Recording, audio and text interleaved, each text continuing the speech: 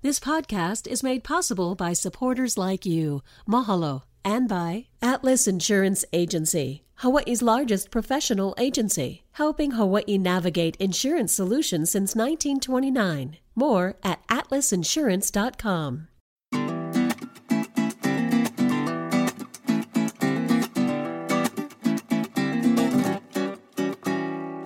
Aloha mai kako. Welcome to a new episode of What School You Went, where we start every conversation with that question. I'm Ron Mizutani, and today we're going to be talking about Hollywood's long-time love affair with Hawaii.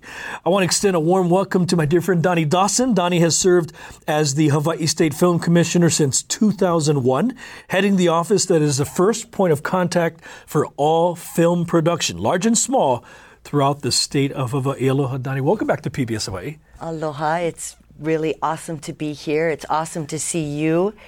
I think that this What School You Went is an awesome idea. Brilliant. Thank you. We really have fun with it. Some people don't like the title. They think it's pidgin or it's, improper, not standard English, but hey, that's how we roll. Pidgin is a language. First, it is. Yes. It is recognized. But, what we do in Hawaii, what school you in? That's what we say. That's how we connect. And I got to ask, and I know the answer. What school you in? I went to La Pietra. I graduated from La Pietra. I actually spent my elementary years at Punahou. Graduated from La Pietra, swam for all-girls school, swam for Iolani, and was supposed to go back to Punahou for my senior year. And I decided I wanted to stay at a small, comfortable all-girls school.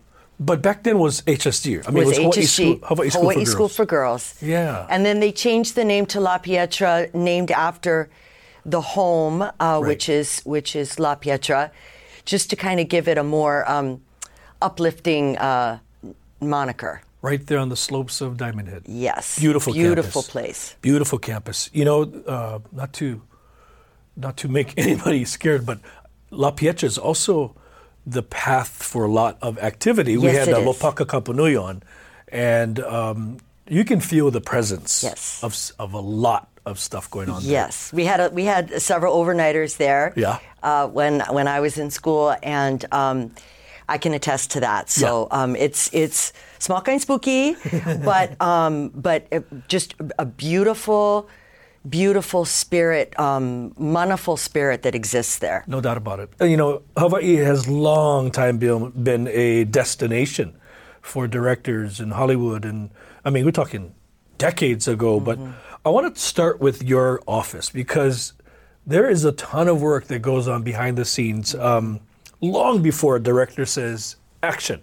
And you have a small staff considering what you folks do. Tell us about what is it? Permits and dates and times. It's insane. It's interesting because a lot of people don't really understand the background of what has to go on in order to make each and every one of these productions successful. And we have a small staff, but I will say they are the most passionate. All of them have some level of production experience. And so that makes them kind of like the secret weapons, that they're able to understand what's needed from a production standpoint, but they also understand the bureaucracy that exists at the state level and other, government offices. And the whole purpose of our office is to really be a liaising agency to streamline the process of production, whether it be permits, and you need to have a film permit to film on any public land or ocean water, and we also administer a tax credit program, which is key to the success of the industry going forward, and it's comparable to tax incentive programs all over the world. But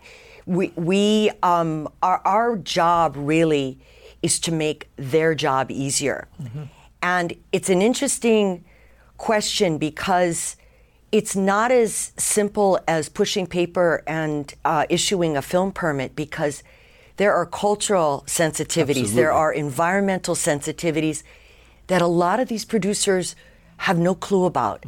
They don't know what they don't know. They come in almost, bull in a china shop thinking that they know, and we have to very diplomatically educate. And that's been that's kind of how I got into the film office in the first place, was kind of being this unofficial traffic cop for projects coming in that had any kind of Hawaiian cultural basis, that, kind of point them in the right direction for cultural expertise, for language expertise, for historical expertise.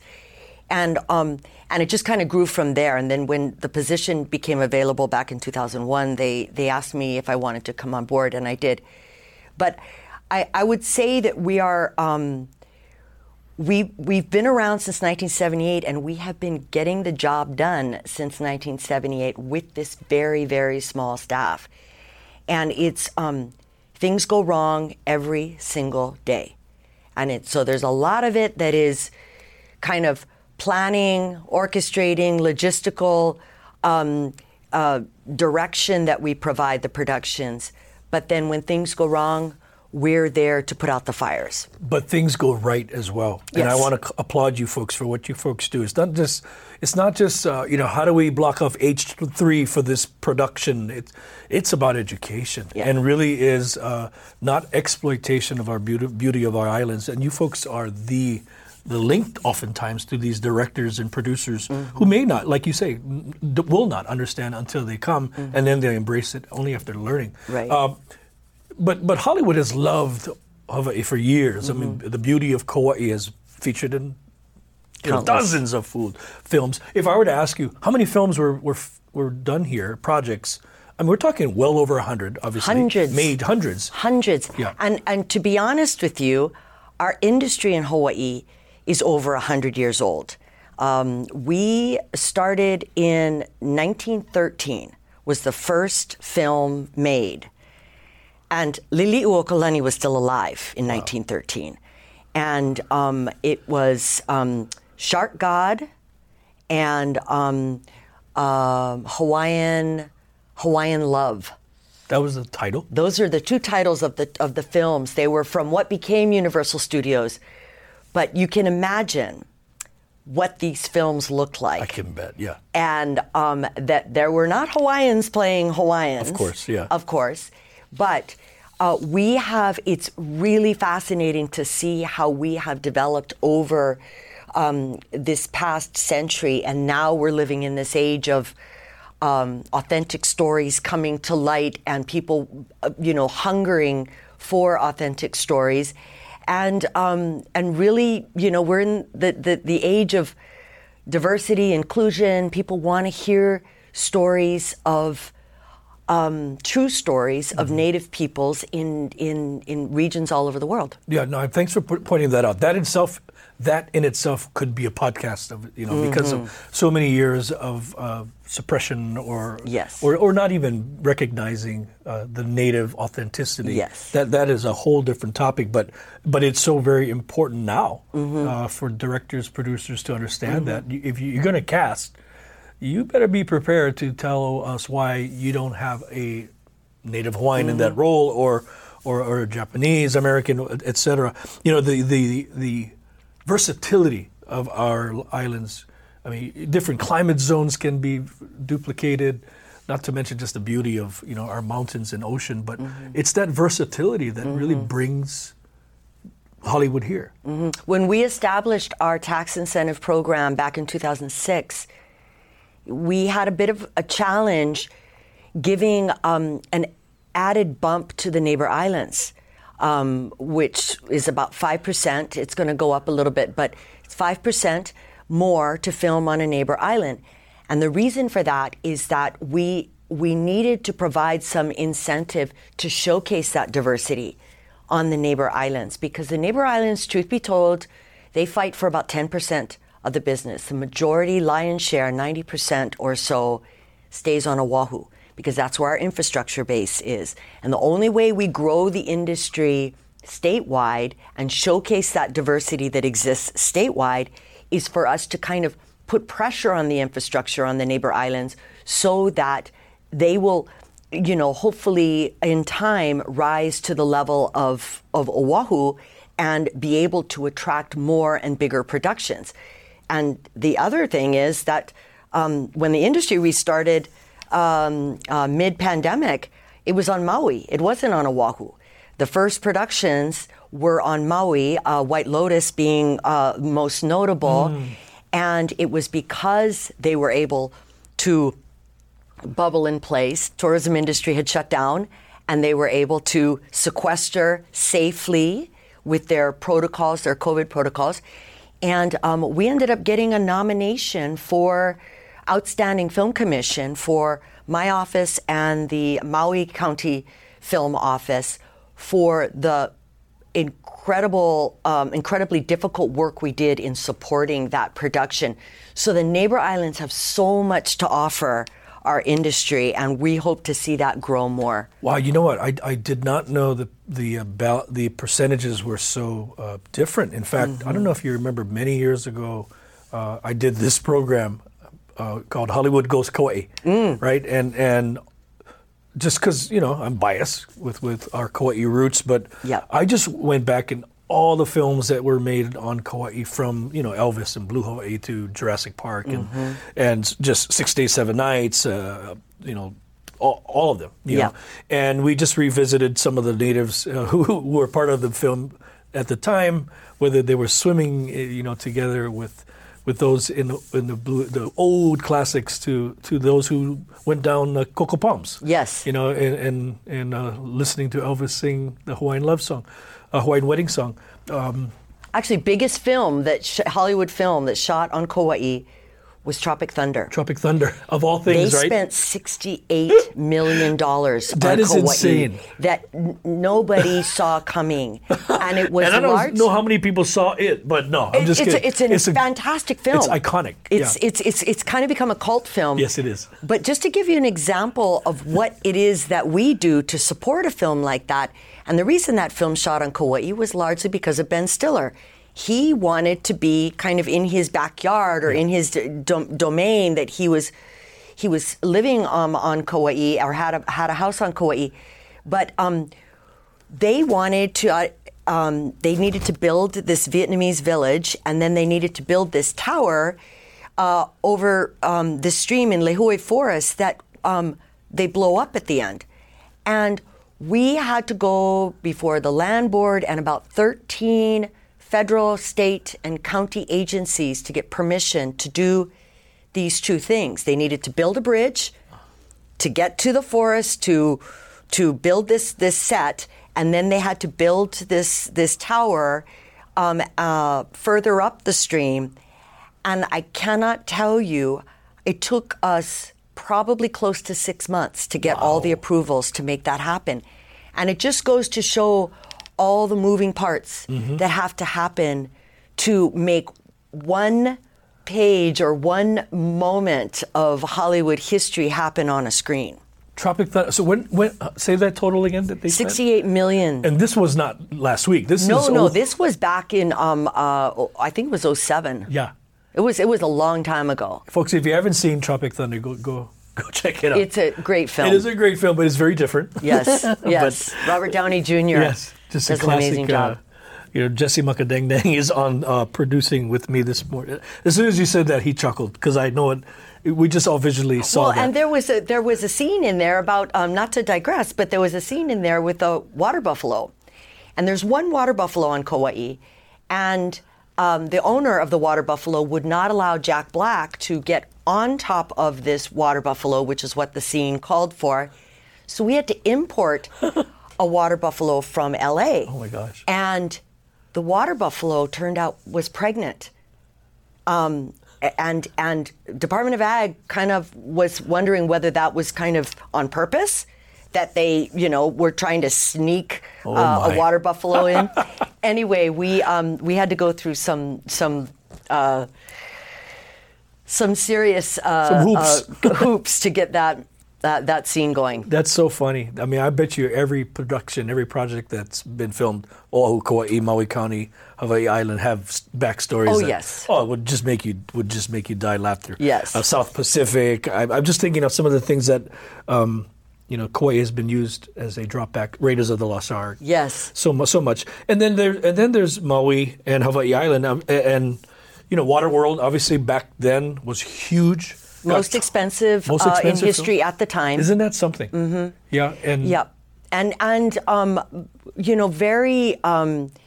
It's hard to believe that film did what they did on Hawaii Island. I remember being over there on one of the days that they were filming. I wasn't in this job, but it was over the top. Yeah. It was just incredible. I remember being on a flight once coming back from Hawaii Island, and I saw Brian Kilana. Yes. And he was obviously doing some of the stunt work. Yes. And they were flying those stunt guys back and forth. Yes. Every week. Yes. And Brian is my hero. Yeah. And he's very involved in Chief of War, which is Momoa now, and co-producing that with Angie LaPrette. And that's an interesting story too. I'll let you carry on, but it's just talk about showcasing the Pai'aina. Chief of War is going to be doing that in this show. They're filming on every island. That's awesome. Every major island. When is this coming out? Can you reveal? It's going to be next year, I believe. It's Apple TV. Yeah. But it's a television show. It's an episodic. That's awesome. And it's probably not probably. If Brian's involved, it's authentic. Yeah, and it's the first time that this story, a story in Kamehameha's era, is being told, which is very exciting, very important. Avatar spent time here producing. Yes. Did they come back for this latest version of Avatar? I'm not 100% sure. I don't think so. I know that Cliff Curtis is in Avatar, and he's also in Chief of War. And I've been watching him do press on one of our favorite Maori actors. But that's an incredible project. Yeah,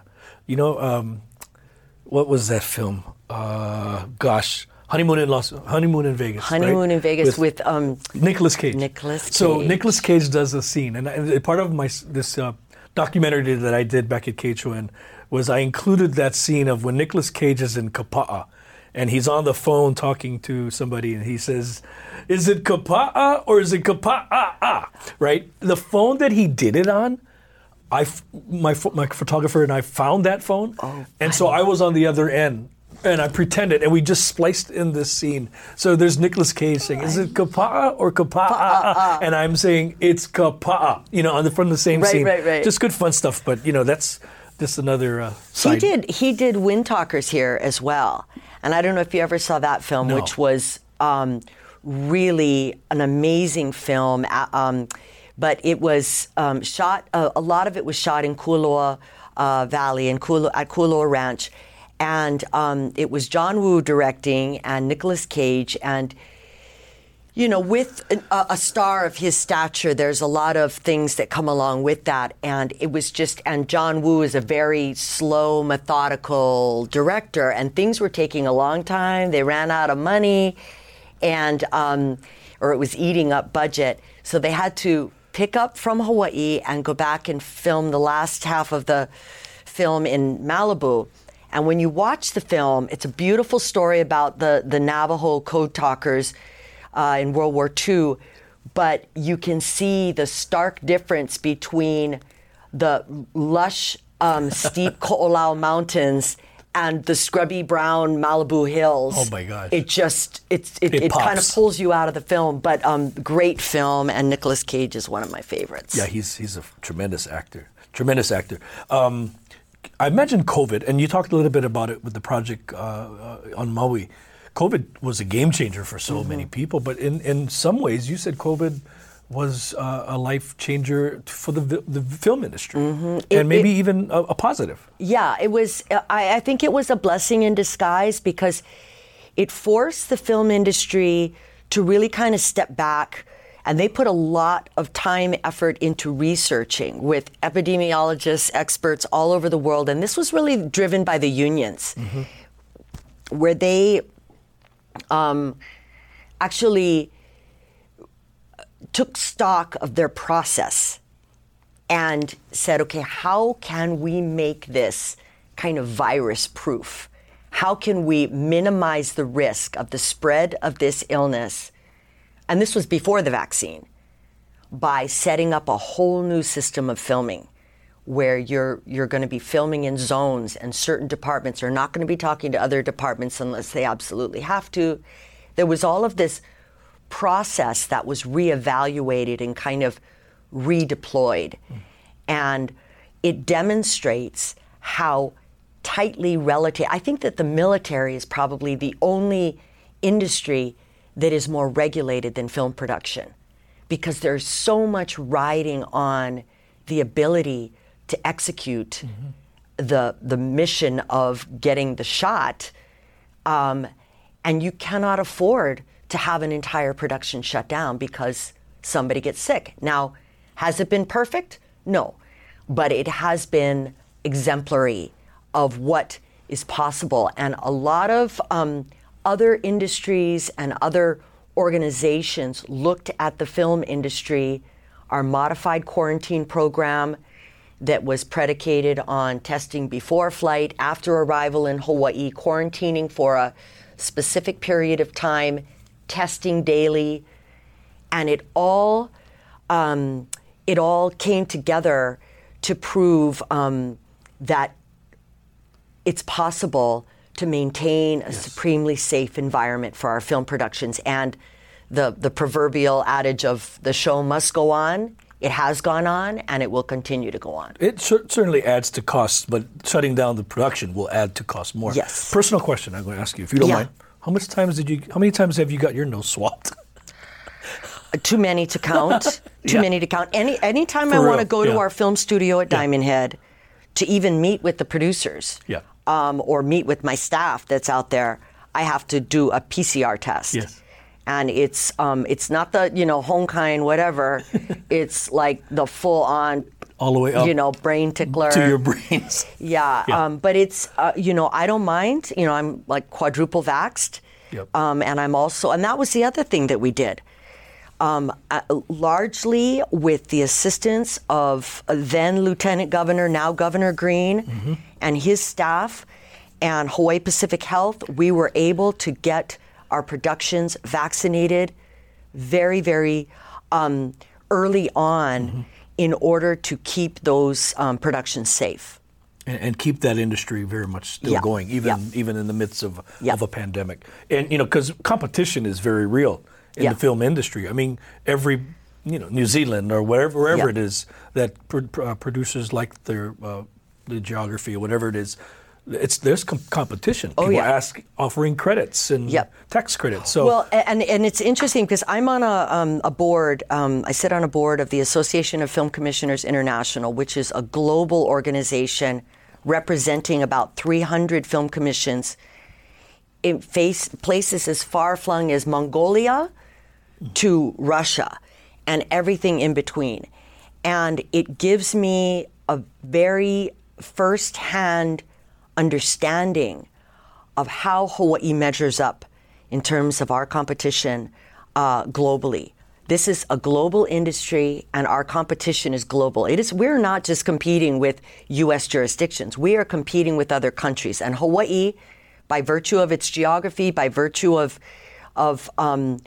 our isolation, we compete more with other countries than we do other U.S. states. Isn't that something? So what it means is we need to up our game. And this latest example of Chief of War having to film a large chunk in Aotearoa is a positive thing as I see it. A lot of people have been disappointed, including Jason Momoa, that we couldn't film more of it in Hawaii. But what it is allowing us to do by partnering with New Zealand, really because we could not deny the tax benefits they were getting by filming down in New Zealand, but it is allowing the project to showcase more of Hawaii's authentic locations specific to this story. And that is something that would not have been possible if we had tried to keep the entire very expensive project here in the islands. So it's kind of a win-win. Sure. And I think it demonstrates to our government that if we want to play in the big leagues, if we want to really take this industry to the next level, this is how we got to do it. Mm-hmm. We need to take a page from New Zealand and insert that here in Hawaii, which brings me to one of the things that we've been working on, which is a Hawaiian handbook, which is similar to the Brown Book that New Zealand has, which is kind of a producer's guide to media making in the Hawaiian Islands. Smart.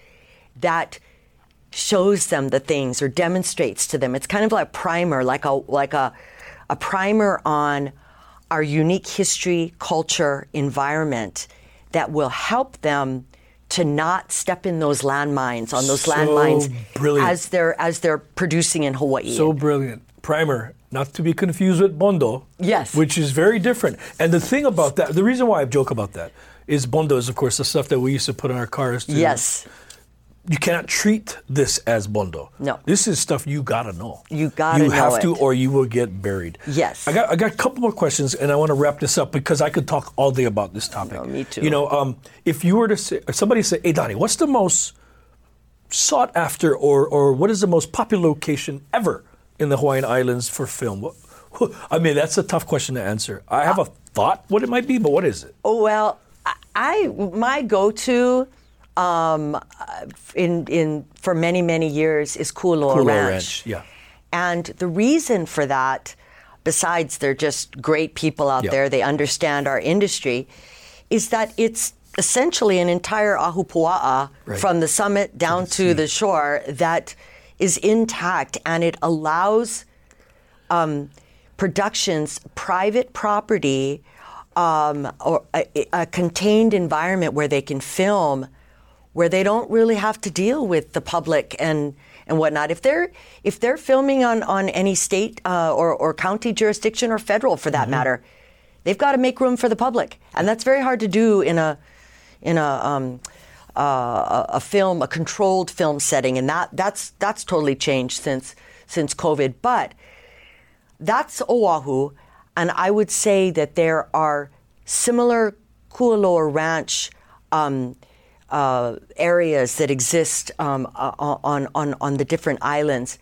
Kamehameha Schools has become a very strong partner for us in filming because they are our largest private landowner, and they also understand the film industry. And as an example, they started one of the first internship programs in our film industry when Lost was in production.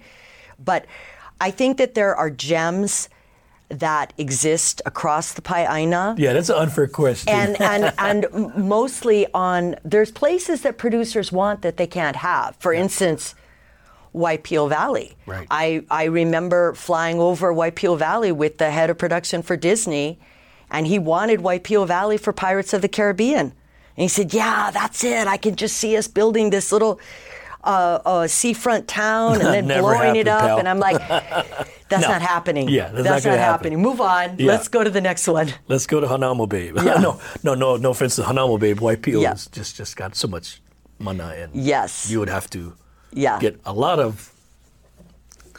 You'd have to pass many hurdles. The right project can really film anywhere. Sure. If the right project approaches it in the proper way, but for a big tent pole, blow them up, whatever's, no can. No, don't even bother. Yeah. Donnie, hey, congratulations to all that you've done through the years. You and I go way back, but I tell you what, you have led this office, and it's from what I remember, it used to be just one office. Yeah. And now that you have with so much new shows, Hawaii Five-0, CSI, NCIS Hawaii, is here.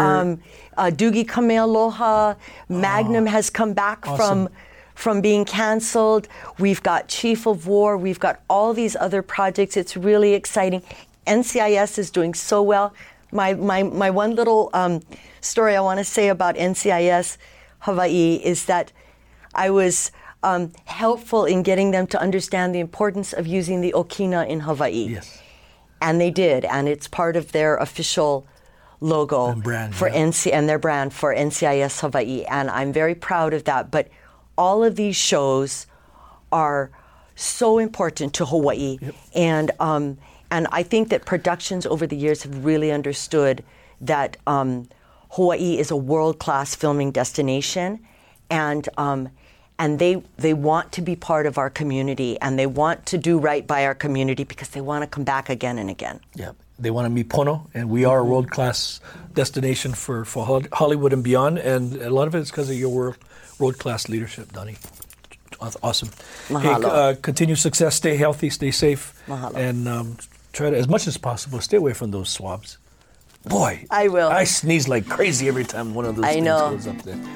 Mahalo nui for joining us, folks. Join us next week for another episode of What School You Went. Until then, ahuyo. What School You Went is a PBS Hawaii production.